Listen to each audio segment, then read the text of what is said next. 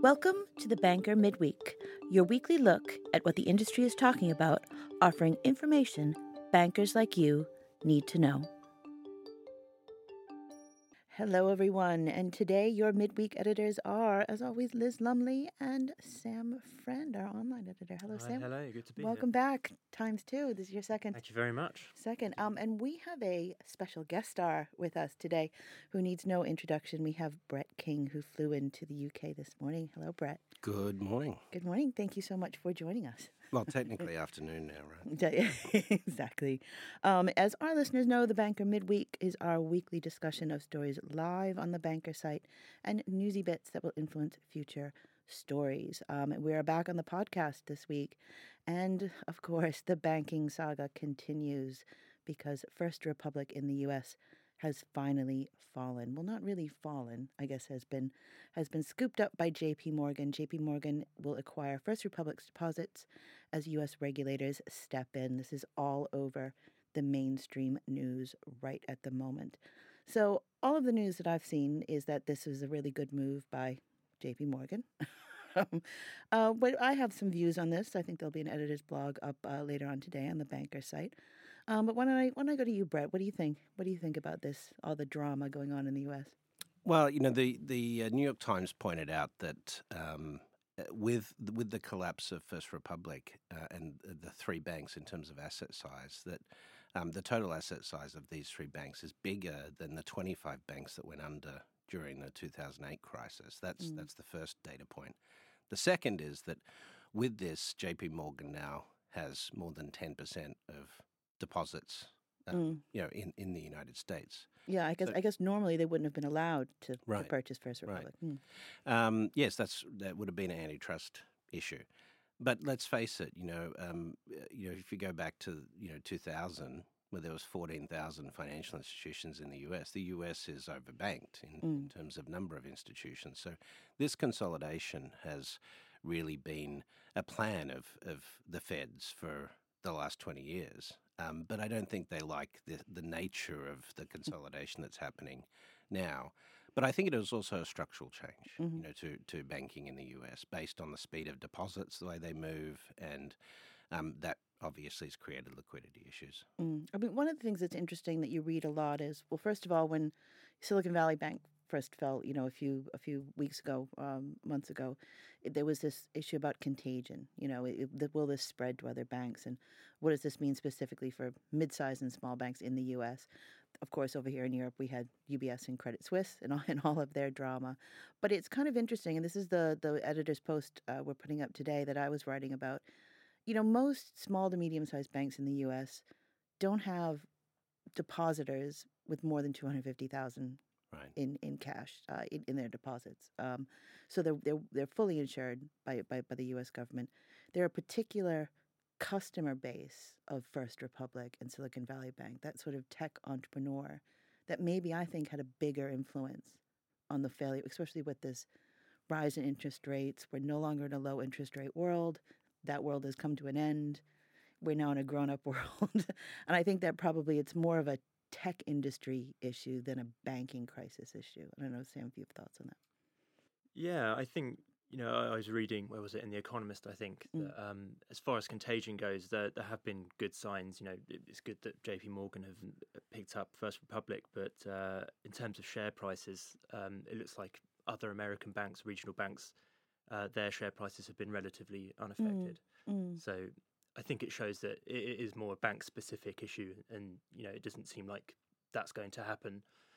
Although also in The Economist, I did read that they're predicting a wave of bank mergers. So they said there are 20 banks which are between $100 and $250 billion in size. If the penalty for crossing the $250 billion threshold is reduced, many may find it advantageous to merge. Doing so would allow them to spread the growing costs of complying with regulation over a bigger business, while making it even more likely that depositors would be bailed out in a crisis. That's kind of what you were talking about, that convergence we're going through. Yeah, I did see that there's 4,700 banks in the US. So in terms of numbers, that means there's one bank for every 71,000 people in the US versus 85,000 in the EU. So there's quite a big difference from region to region there.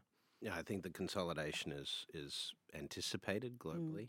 But when you have big banks like this go under, who in normal terms, Silicon Valley Bank, if it hadn't have been for things like social media, it's quite possible that they wouldn't have gone The under. Twitter bank run.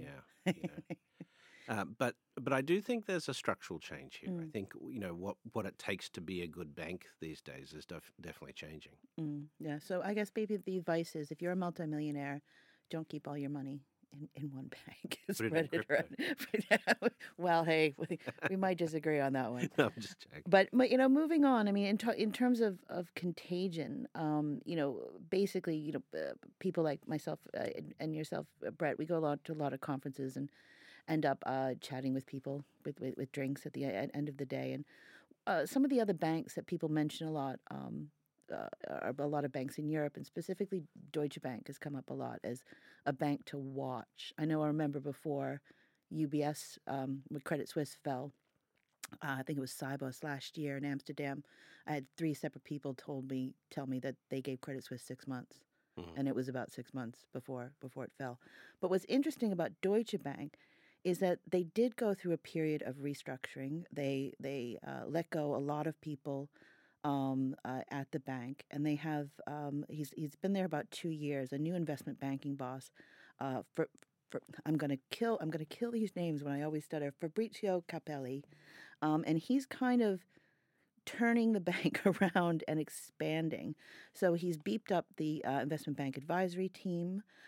So they're no longer shrinking and restructuring. And also, there's a bit of a surprise investment from Deutsche Bank where they bought a company called Numis Corp for $511 million, which is a London-based boutique investment bank. So it seems like the whispers about Deutsche Bank, they're kind of fighting back, and the reports of their demise might be overstated. What have you heard about European banks? In 2008, I was visiting India, and the Economic Times reported me because I said that HSBC and Deutsche were likely going to be 2 of the biggest victims of digitization of banking. And I said that because from a cultural perspective, that I thought, as particularly their retail banking arms, were a long way from the culture required to adapt to sort of this wave of digitization. Having said that, I think that both with HSBC and Deutsche, that they still got a pretty robust business outside of retail banking. But I do see them over time, specializing in some parts of retail and dwindling that side of the business, and depending more on the investment banking side of the business. So, I think if you look at what it takes to be a really good digital bank in retail these days, even the best, neo banks like Revolut and others, have got challenges at running a really optimized digital bank too. Yeah, they're running into a few challenges. So the specific one that you mentioned. So why don't we go into the? I don't know. Wait, do you have any views on Deutsche Bank, Sam? I forgot. I just think they're, like you said, they've been restructuring for a while or planning that, but I think they're probably taking advantage of the situation. Credit Suisse has, Yeah, a lot of exactly. people have been released into the market, so they're probably jumping on that talent, and perhaps due to the whispers that you speak of, maybe they're really fighting back against that market perception, and just taking advantage of the situation. I mean, even in the German market now, you have, what, N26 is what, the 3rd most valuable bank or 4th most valuable bank in the German market. So there is market share changes happening in these markets as well. And I think it's interesting that it's an Italian taking over the investment banking for a big German bank. So that's their version of diversity over there in Europe. So we're going on to the Banker site now. Yes, Stefan. So we have an article coming out from our contributor James King looking at this new AI regulation, which may present some challenges for Europe. So a lot of these plans are to create a trustworthy and responsible environment for AI development within the European Union. And it's so they're basically proposing, it's called the Artificial Intelligence Act. And it is going to, at its core, the AI Act aims to create a trustworthy and responsible environment for AI development within the European Union. And to do this, lawmakers have adopted a classification system that categorizes different types of artificial intelligence by risk. unacceptable, high, limited, and minimal. Now there are. I have to say this might go against type with me, but I find all the scaremongering around AI to be kind of annoying. Like, is it how much of this is we're all going to die?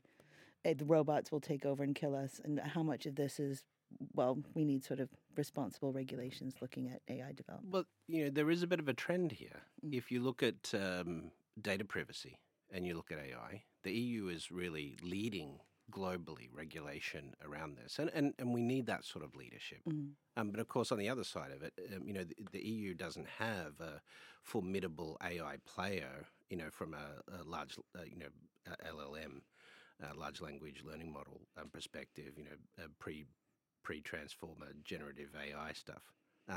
Having said that, I do think that the regulations coming out of the EU will become a template for the rest of the world. Mm. And what we're finding now, if you look at the comments from Sam Altman and OpenAI and so forth, is we have reached some of the limitations of these large models, and we need to go back to, if we want the ethics and to de-risk AI, we need to look at better data models that train these AIs, and that's where I think we're at the moment in terms of we do need to tweak our approach to it, but pausing AI development, I don't think that's realistic. Yeah, I think I spoke about this in a earlier podcast, that famous letter that came out about pausing. Yes. I kind of took that as the big Googles of the world getting a little upset they were being usurped and said, "Oh no, everyone, stop." Well, it was really Nick Bostrom and Elon Musk that drove that, and Elon was a bit upset that he put $100 million into OpenAI and as a non-profit, and then became a for-profit. So and he was pushed out of it. So. Well, before we get on, we're going to talk a little bit about Elon, but I'm going to save that for the end because I wanted to talk a little bit about a brand new podcast out from the Banker portfolio from our very own Anita Hauser, our European editor, and it is called Banking in the Shadows. And the episode that's up right now is on mobilizing finance against human trafficking. So she said what's very interesting is that the article is not just about flagging when there are instances of human trafficking in banks, but also looking to kind of take care of these people once they're rescued. So there's a financial inclusion element of this, and giving people, unfortunate victims of human trafficking, bank accounts, and looking to rebuild their lives, which is very much in the banking as a essential part of society that I'm very much in favor of. It's you know what I have to say. I'm not being flippant. When we're sitting here in a nice, comfy office in central London, and you think of the amount of modern slavery and human trafficking that still goes on in the 21st century. I think the Anita said in with her interviewees in the podcast that perhaps this has the population growing has an impact on this, but there are more people today in slavery than there ever has been in history. I think something like 15 million, Jeez. perhaps more. Well, also it's you talk about slavery. We can look at economic slavery as well. There's plenty of people who are paycheck to paycheck and just surviving, and just part of the machinery. The inequality situation, in the United States in particular, but it's a problem in the UK and Australia as well, as an example. It's the worst inequality we've seen in hundreds of years. And this is not a bug of capitalism; it's a feature. It's a feature, yeah. Highly recommend a third-party podcast, the Ezra Klein Show on New York Times. He did a piece a week or so ago about poverty in the U.S., which is really kind of eye-opening and sobering. It's really heartbreaking to look at. Yeah, poverty could basically be solved overnight. So yes, we choose not to. We have the tools to fix it. I mean, if you go to many US cities now, you can see the scale of the homelessness problem, and it's only getting worse, especially in places like San Francisco and LA. But like you say, there are things that can be done but aren't being done. Well, homelessness is dramatically undercounted in the United States, and we know this because the official figures are something like 650,000 homeless, but we know there are roughly 2.3 million students that are homeless. We know that from the Department of Education statistics. So this is a massive problem, and also because of the economic uncertainty around the pandemic, and rental. There's 30 million American households facing eviction today. So this is a problem. But as you say, there's 17 million vacant homes in the US. So theoretically, we could fix it. But it's good. I'm glad Anita did this podcast because I think there is a role for the banking environment to try and find some solution for this and move forward. So let's end our discussion about Twitter's bad boyfriend, Elon Musk, my beloved Twitter. So he has decided to roll out a paywall for Twitter's data. Company will now charge developers and companies to access its API in the latest bid for fresh revenues beyond advertising. And what I found that this kind of tickled me, they quoted in this article, I think this was from the New York Times, Chris Messina, who is the inventor of the hashtag. I didn't know there was an inventor. Just I didn't know sort of there was an inventor of a hashtag. naturally evolved. But imagine that being your I know. only thing you've ever done in your career. It's on his LinkedIn and everything. I invented the hashtag. Yeah, I mean, it's interesting. I feel so bad for Twitter because I absolutely love Twitter, but I'm a journalist and we unfortunately loved Twitter. But I'm not, do you think it will survive the great Elon Musk's takeover?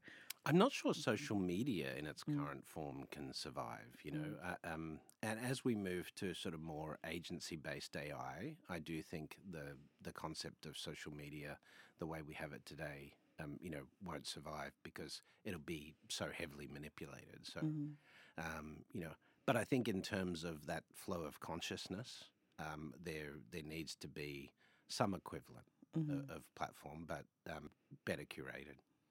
Well, founder of Twitter, Jack Dorsey, has been working on his own new platform called Blue Sky. So, I'm not exactly sure the ins and outs of it. I think it's quite similar, but I think some people are moving there, and I'll be interested to see what Twitter's user numbers are, because I think over the next 2 years they're predicted to drop by 4 to 5% per year. But the actual numbers I fear will be much greater. Are people moving away, or are they holding on and hoping that it's going to improve again and Elon's going to stop with his short-sighted money-grabbing decision? The one thing that Elon could do with Twitter that could make a difference is turn it into a payments network. Right? Well, isn't that what he's planning on doing? Yeah. Oh, well, he's even renamed it as X.com, right? Yeah. Which is the original. I mean, the thing that breaks my heart a little bit, and this is kind of maybe seems counterintuitive, but I think Twitter worked, and this kind of gets into the hashtag, worked best when you talked to a specific group of people. Right. I think it starts falling apart when you have that mass audience, and that's when you get the people who don't get nuance and bots and people being attacked. But I think 90% of my Twitter experience is talking to fintech people, and we're good people. Most we like to think so. We like to think so. So some way that it could go back to those early days when it felt like you were in a kind of digital cocktail party. I think quite often that's always the vibe that people get in any new social media, and then it always goes the way of, I think there was a website called Dig, or that was replaced by Reddit, and then Facebook has since become the place not to be if you're hip and happening. So I need to see all my friends' kids grow up. That's the only place for Facebook. I know, and there's a lot more ads on TikTok now. Anyway, it's all going to end. Someday we'll all just be talking to each other. Everything will be monetized to its maximum extent at one point. It's like the heat death of the universe. It's inevitable. On that bombshell. Anyway, Sam and Brett, thank you so much for joining us on the Banker Midweek. No worries. Appreciate the opportunity. Thank you very much. Thank you for listening to the Banker Midweek, part of the portfolio of podcasts from the editorial team at The Banker, available on thebanker.com and wherever you get your podcast fix. Search on The Banker Podcasts to listen to more.